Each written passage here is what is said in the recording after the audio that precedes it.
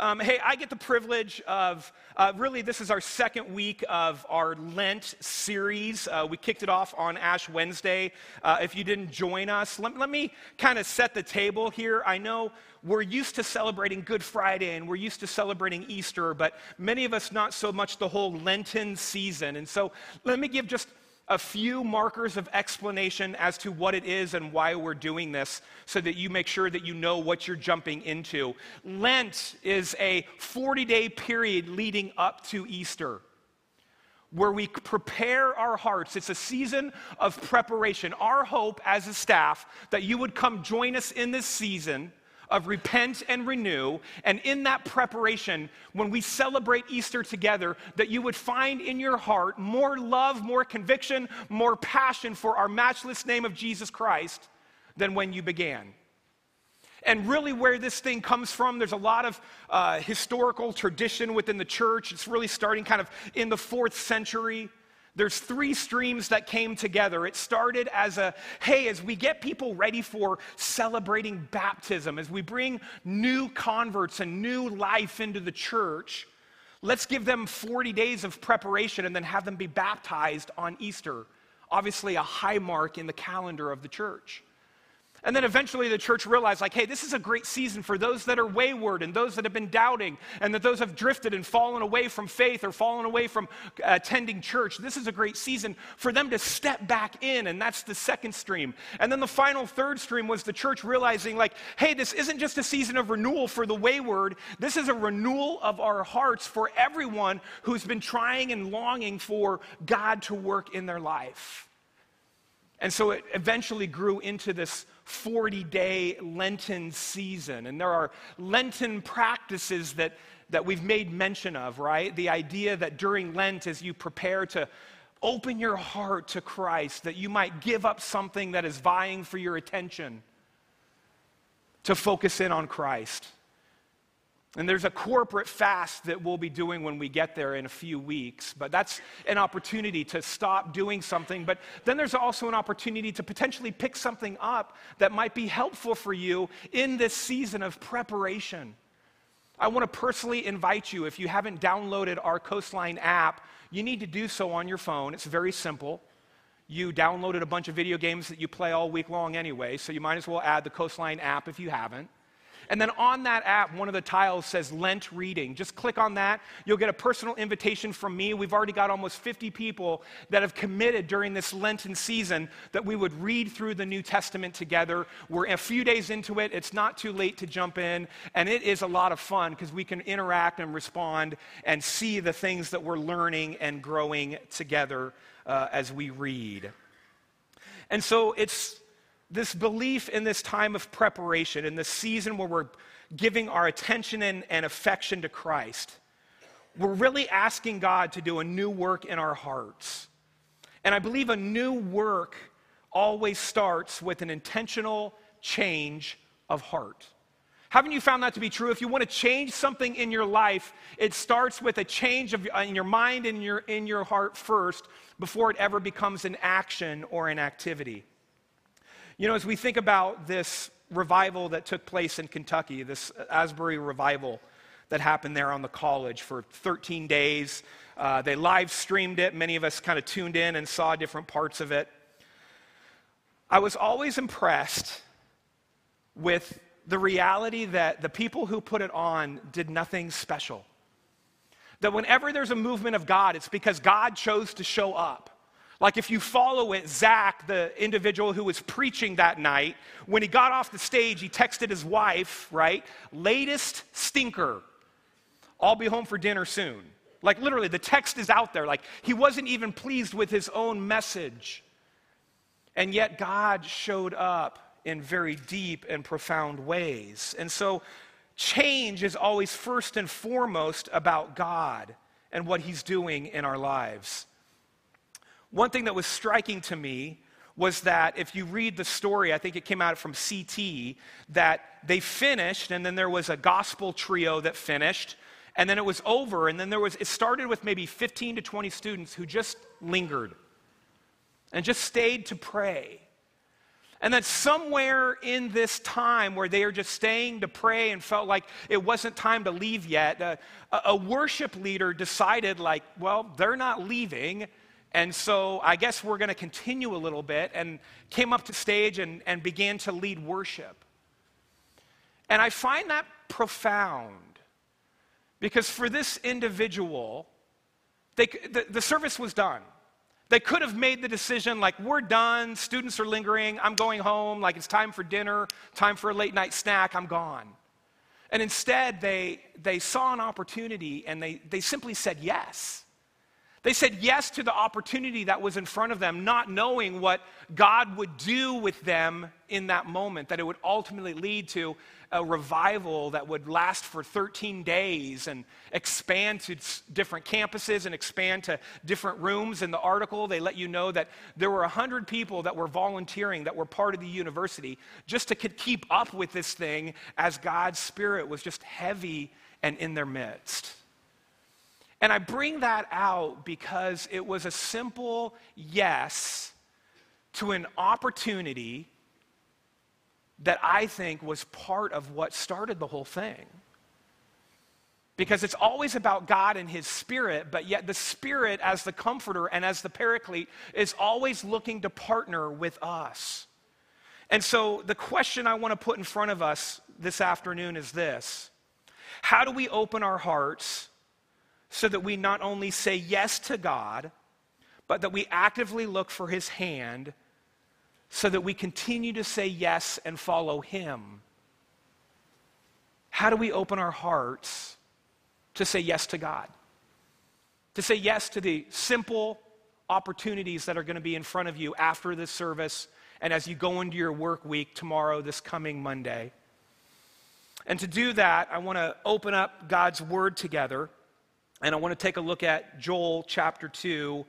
I want to read for us verses 12 through 17, which is going to be our main text for our time together this morning. Can I invite you to stand, open up the Bible on your phone. It'll be on the side screens if you want to follow along, if you want to open your Bible.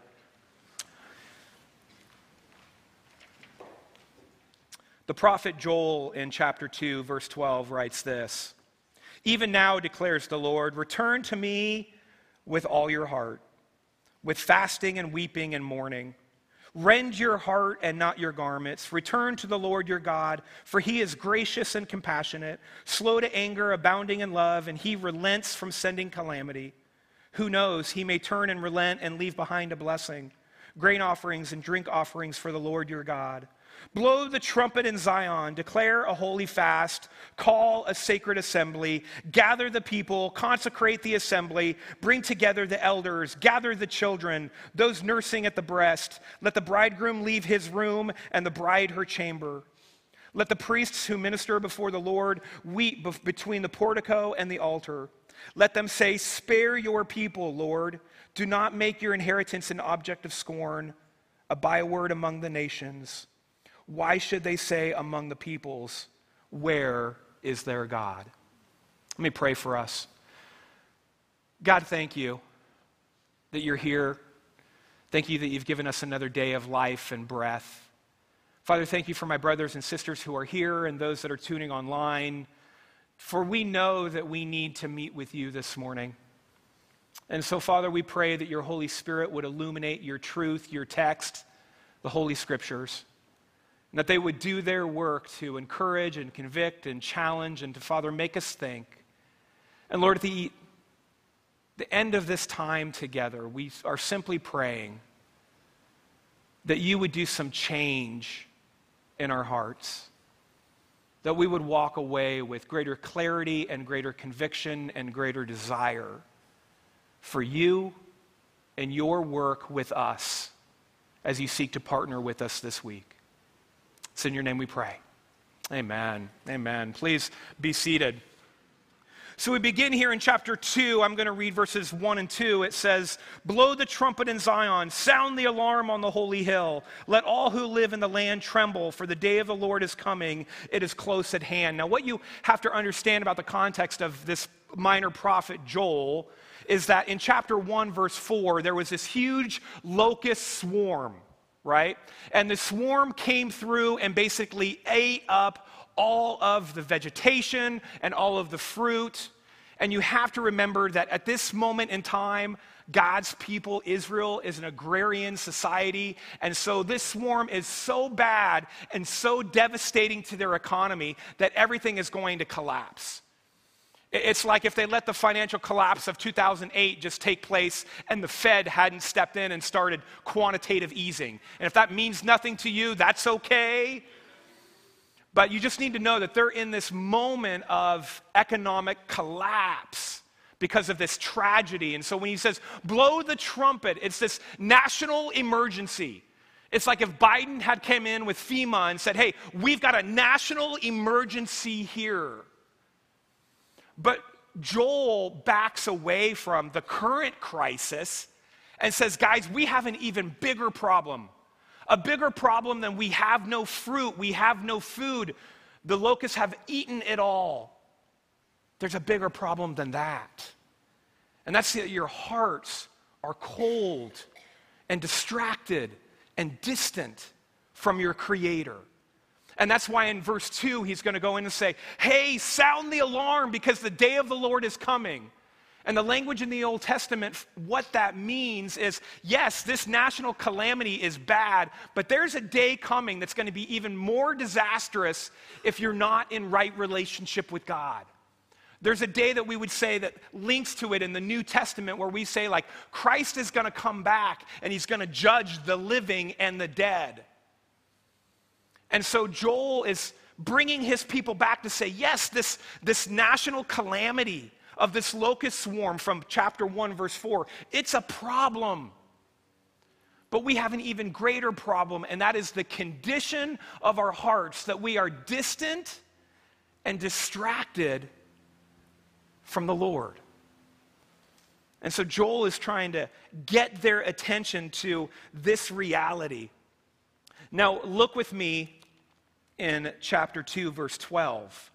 Out of Joel, the Lord gives his response for these individuals who are cold and distant and distracted hearts that are in need of change. Look at verse 12. He says, even now declares the Lord Yahweh. Even now declares Yahweh. Return to me with all your heart, with fasting and weeping and mourning. He's going to say it again in verse 13. Return to me. I know you're distant. I know you're distracted. I know you don't care right now. But God in his grace gives this tremendous offer where he even highlights saying, even now when you're at your worst, even now when you're under national calamity, now is the time to return to me. The Hebrew there is a technical term. This term to return, we would understand as repentance. It's a Hebrew word that has this technical understanding that we would turn and repent from our sin and we would turn toward the Lord. And that's the call and the opportunity that the Lord gives. Says, look, the solution for your distant and distracted hearts is for you to return to me. Now, whenever we repent, it has this dual meaning that we turn from something and we turn to something. We turn away from the things that we're running after that the Lord doesn't want for us. That we often know in our heart of hearts that this isn't good for me. We turn from those things and we turn toward the Lord. It's often about stopping something and starting something new. Look with me, I want to run through two verses. If you'll put up Deuteronomy chapter 4, verse 29 and 30. This is Moses, and he is getting the people ready, giving the law for a second time as they're getting ready to enter the promised land. And he's told them, like, look, there's going to be a season where you're going to enter the land and you're going to forget God and you're going to worship a false god, and God's going to have to discipline you. But then he goes on and says, but from there, you seek the Lord your God, you will find him if you seek him with all your heart and with all your soul. When you're in distress and all these things have happened to you, then in later days, you will what? You will return return to the Lord your God and obey him. Let me highlight there that return is we repent from our false worship of false gods, and we turn again to Yahweh, the true living God. And what does it say there? That in that return that we obey him. We stop this false worship and we pick up this new practice of obeying Yahweh, the living God. Look with me over in Hosea chapter 14. I think it's verses 1 through 2 and 3 potentially. It says, "Return, Israel, to the Lord your God. Your sins have been your downfall. Take words with you and return to the Lord. Say to him, forgive all your sins and receive us graciously, that we may offer the fruit of our lips. Assyria cannot save us. We will not mount war horses. We will never again say our gods to the false gods that they'd created with their own hands, to what our own hands have made. For in you the fatherless find compassion." Again, both of those verses highlighting this reality that to repent is to do more than feel sorrow. When we repent and we turn away from and turn toward the living God, it's more than just an experience of sorrow in my heart. It might start there, but it always moves to action. And look in the passage back in verse 12, he says, "Return to me what? With all of your heart." The Lord asks his people to come back to him with their whole heart, their entire heart. It's a way for him to say, return and repent. Stop doing what is sinful. Know in my grace you can always turn to me. But when you come to me with an undivided heart. Now, if you're a student of Scripture, you know that this statement of having a divided heart is all over the place.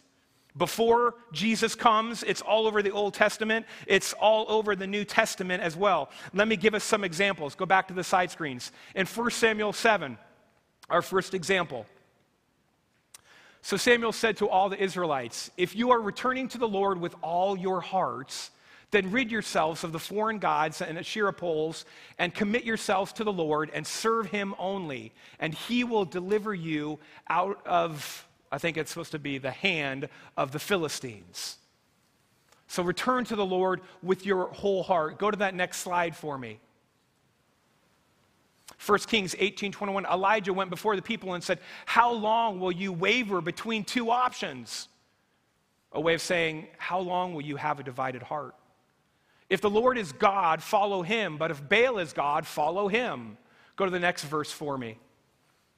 Isaiah 29:13. The Lord says, "These people come near to me with their mouths and honor me with their lips, but their hearts are far from me."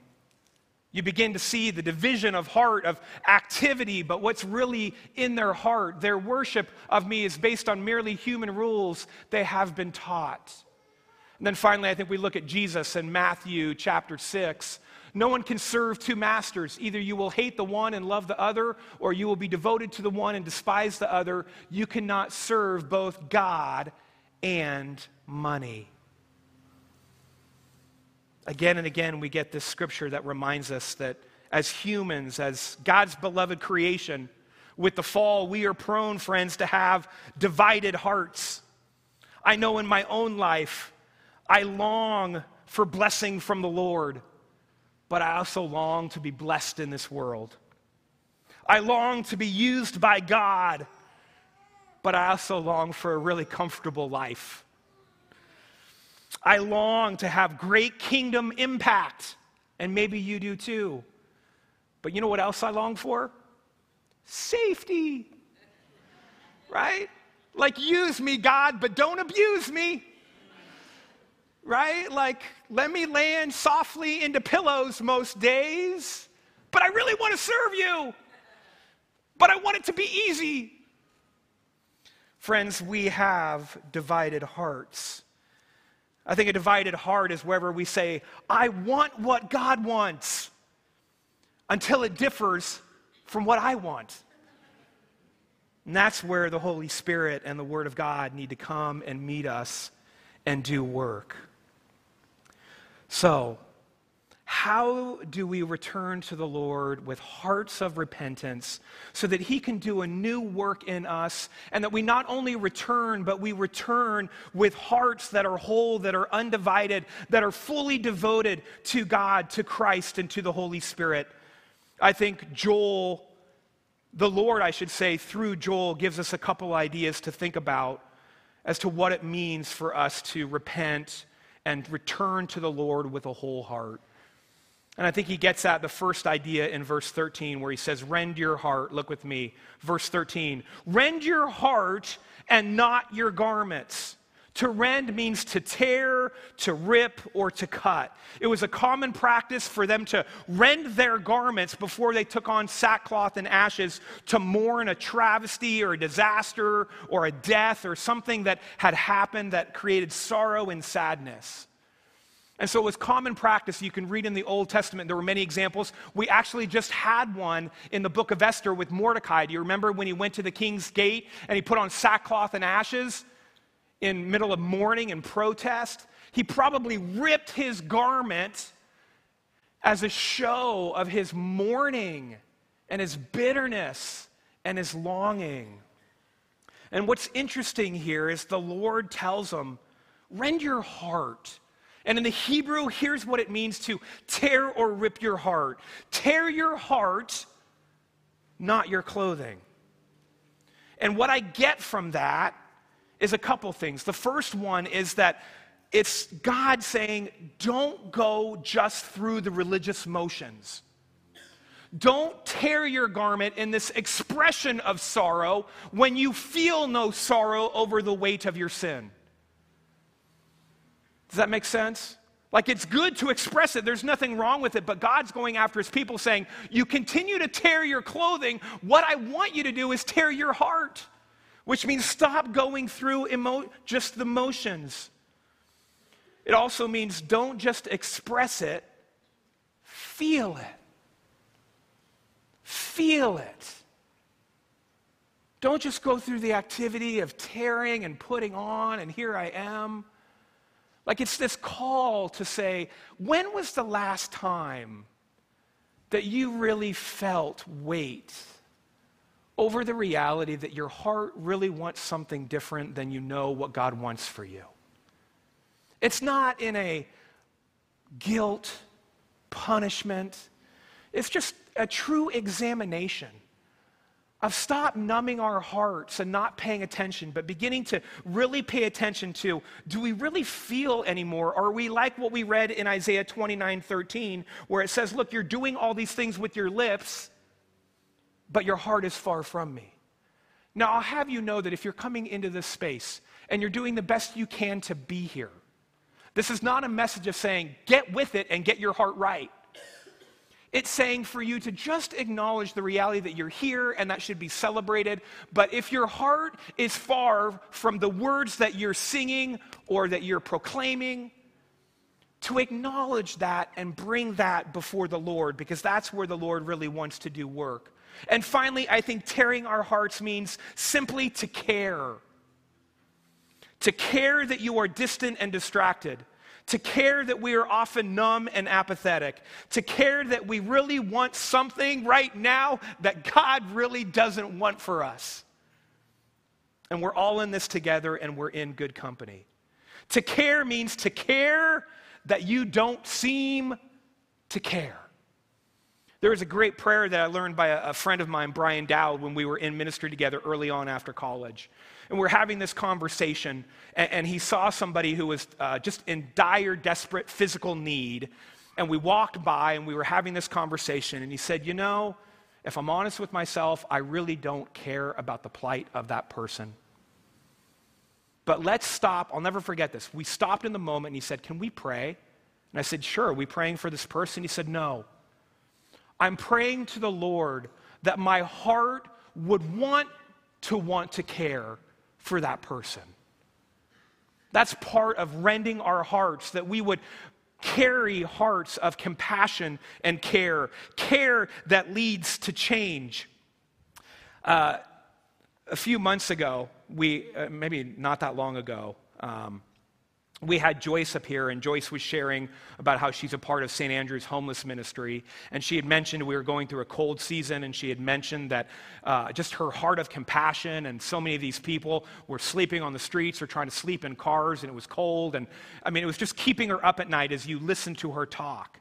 And it convicted the heart of my wife, and my wife was in that moment caring so deeply that she cared enough to act. That she impressed upon me, Garrick, we got to give. We got to do something. And I'm like, yeah, that's right. We should give. We should give. That's kind of where my heart was at. The right thing to do would be to give. Doesn't mean I really want to in this moment. She's like, no, we got to give. I'm like, yeah, we should give. No, we need to give. Yeah, we should give. See, caring to the extent that you actually move to action is what it means to rend your heart. And sometimes, I'm going to get to it later, but we need community to help us do that reality in our lives, to care enough to move into action. So the first idea of how we develop hearts that are wholehearted, that desire God, is to rend our hearts. The second thought is this: to trust God and his good and holy character. Look with me in 13b. It says, rend your heart and your garments, return to the Lord your God, for he is gracious and compassionate, slow to anger, abounding in love, and he relents from sending calamity. See, if we're ever going to repent and turn toward God, we have to be reminded that God is wholly good, which means that he is perfect in his goodness. And in this passage, it's stated 7 other places in Scripture for us to never forget the good, loving kindness and the character of our God, particularly expressed to us in his Son, Jesus Christ. He says that he is gracious, which means in the Hebrew that he yearns for us, like a mother who yearns for her child, that he's compassionate. The Hebrew word there is womb. Have you ever been around a pregnant woman? And for the first 8 months, I went through this 3 times as a married man, I was convinced that little lump in your body means way more to you right now than I do. Right? Like women get a 9-month, I'm going to say an 8-month head start because they spend the last month going, get out of my body. But they get an 8-month like running start of love and devotion and commitment to a child who hasn't even been born yet. And us males are like, I don't know, I'm waiting for the baby to come out to actually see his face to be like, yes, I love you. But the women have been there for 8 months like longing and loving. That's the picture that Scripture gives us of Yahweh God and his care and his love for you. Like a pregnant woman longing for her child. He's slow to anger. It's great in the Hebrew. It really says there, he's long of nose. Yeah, he says I'm not lying to you, Safi. It's what Scripture says. What that means, if you think about it, what do you do when you get angry? Don't you snarl your face, and when you snarl your face, your nose gets short? Oh, now it makes sense. Like God's not Pinocchio. He's kind. He's kind with us. He's not vengeful. He's not spiteful. He's not waiting to hit us when we recognize the ways that we miss his holy mark. It says he abounds in love. I've talked about it before. I'll say it again. This is his hesed love. His steadfast, unfailing, loyal love. That means that he is constantly kind and good to us. Life can be hard. And I have some friends going through a season that life is just hard.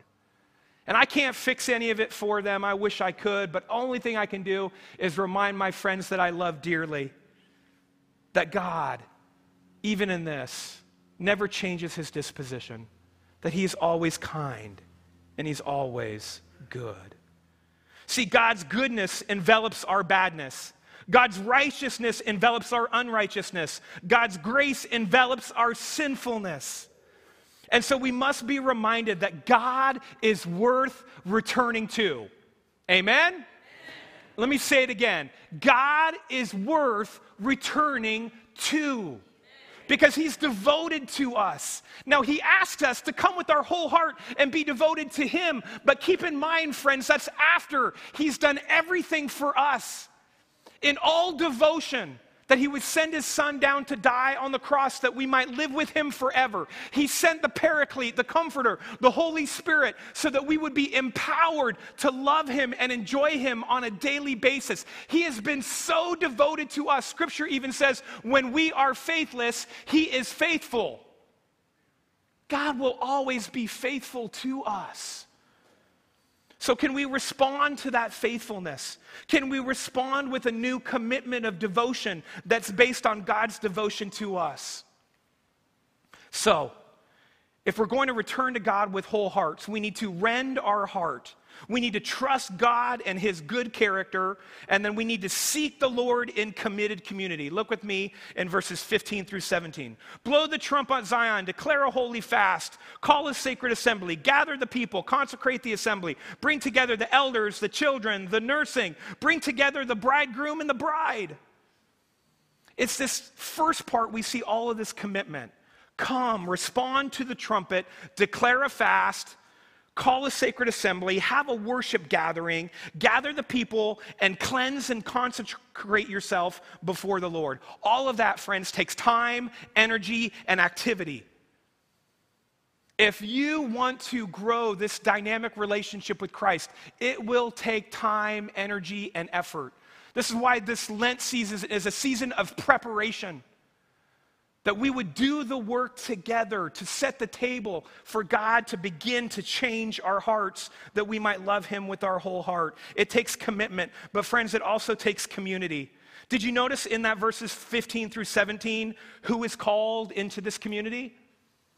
It's the whole Israelite family.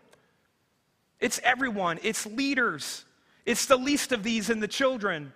It's the nursing mothers. It's those who normally get a pass according to Old Testament law. If you are a newlywed, you do not have to enter into any kind of military activity. You do not need to enter any sacred assembly. They give you a year off. Isn't that great? Shouldn't we do that? Like, hey, you got married. Don't work for a year. Just go enjoy each other for a year. Biden's got to get on that. But that's what they did. That's fantastic. And even in this moment, he says, this is so important that we give God the opportunity to take our divided hearts and make them undivided. That those who normally get a pass, like the bridegroom and the bride, would be called into the community. Friends, to do this deep work during Lent, you need others. And if you're here and you come on Sunday, fantastic. We love that you're here. But may I encourage you, as somebody who wants the best for you, to take another step, to have people that you're actually walking with. We've made it so easy for you. We've made this fantastic devotional that you can join us.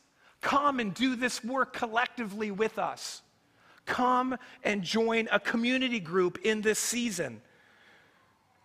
Because, friends, community and walking with others, two things. It's preventative. It's not going to help you when the wheels fall off of your life. It's going to be too late. You need to be walking in community before the wheels fall off in your life. And so if you're a youth and you're here, great. Come join us on Wednesday. If you're an adult and you're here, fantastic. But come join one of our great community groups that happen midweek. They're every other week. They'll take time, energy, and effort, but I guarantee you they're preventative for when the wheels fall off. And the other point that I would make is this. It is more fun to do life together. Amen? Amen. It is more fun to be with others. And yes, it takes work. And yes, other people are messy. And yes, other people offend us. And other people look at the world different than us. And we're like, I don't know about you. Can I be friends with you? Jesus says, yes, through the Holy Spirit, you can. So come join us, because life together is preventative and more fun. And finally this, and probably this is the most important piece. Let me remind you of where we've been. If we're going to change our hearts, if we're going to come with full hearts devoted to God, if we're going to repent and give all that we are to him, we're going to rend our hearts, we're going to trust God's good character, we're going to seek the Lord in committed community, and finally we're going to invite the Lord to change our hearts. All the other steps were to set the table. This is the step that really matters. This is the stuff that only God can do. to invite him and say, Lord, I need a change of heart. I need to walk into Coastline and begin to care about the things that I don't care about. I need to walk into Coastline and like Velcro, I need to rip myself off from life practices that I know are bad and wrong for my heart, that they don't encourage me in my intimate walk with Jesus Christ. And I need to rip myself away from that. And then I need to get into a community and turn and begin to love God. But it all hinges upon God changing our hearts. All of that work sets the table. The final step is the most important. It's simply inviting the Lord to change our heart. Look with me in verse 17, the second part of it. Let them say, spare your people, Lord. It's a prayer for mercy.